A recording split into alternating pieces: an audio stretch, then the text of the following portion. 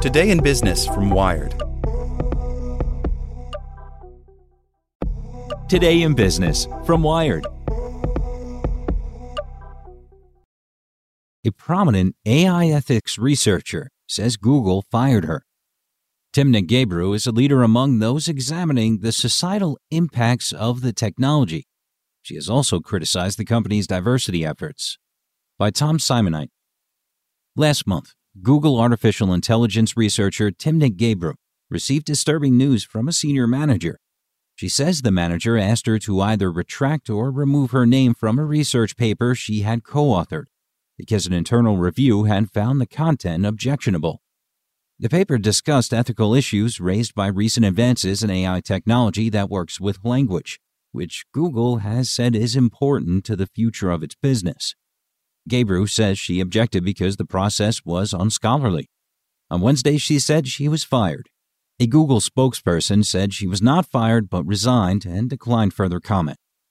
Gebru's tweets about the incident Wednesday night triggered an outpouring of support from AI researchers at Google and elsewhere, including top universities and companies such as Microsoft and chipmaker NVIDIA.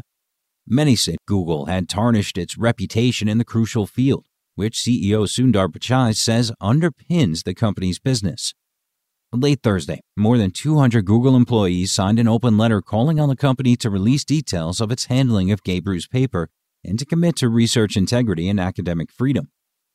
The controversy highlights tension between the human and ethical consequences of AI development and the fact much leading AI research is underwritten by companies motivated by the technology's profit-making potential.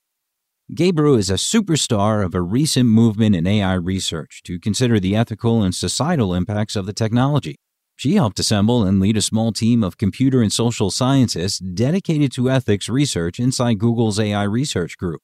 Gebru says she pushed back on the treatment of her work out of concern for the future of AI ethics research at Google and people who work on it. "You're not going to have papers that make the company happy all the time and don't point out problems," she says. That's antithetical to what it means to be that kind of researcher. Gebru, a black woman, also suspects her history of speaking up inside Google about the lack of diversity among the company's workforce and the treatment of minority employees may have contributed to her dismissal. Google employees have protested and walked out in recent years over the company's treatment of women and minorities and over its ethical stances on AI technology.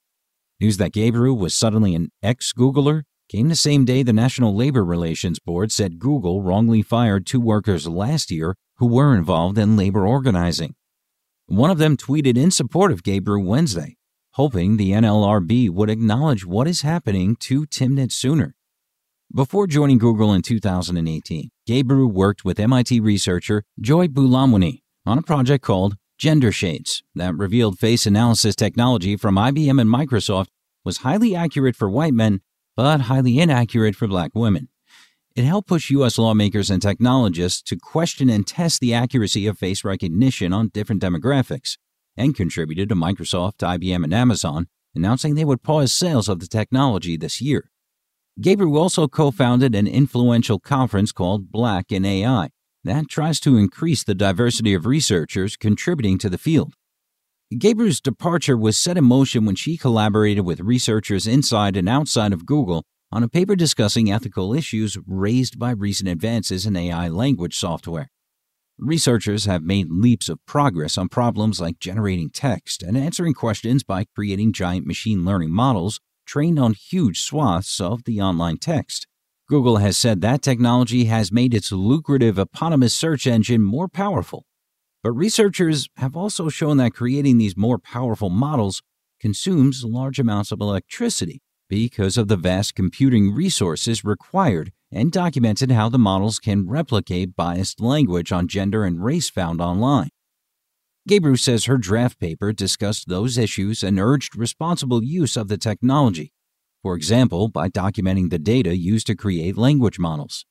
She was troubled when the senior manager insisted she and other Google authors either remove their names from the paper or retract it altogether, particularly when she couldn't learn the process used to review the draft.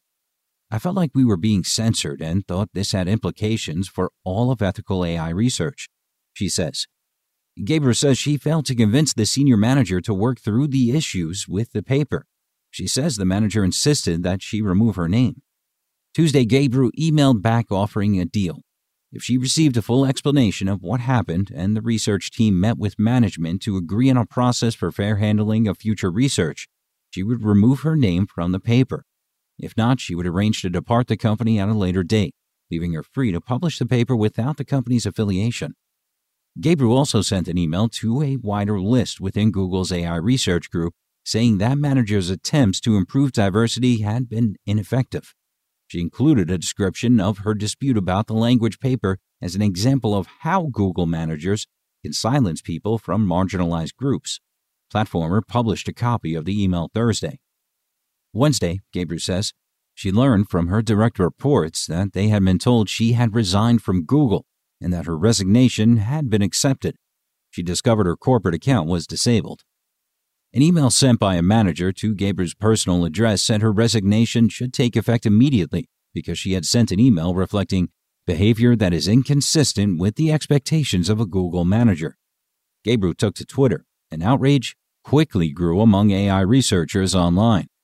Many criticizing Google, both from inside and outside the company, noted that the company had a stroke damaged the diversity of its AI workforce and also lost a prominent advocate for improving that diversity.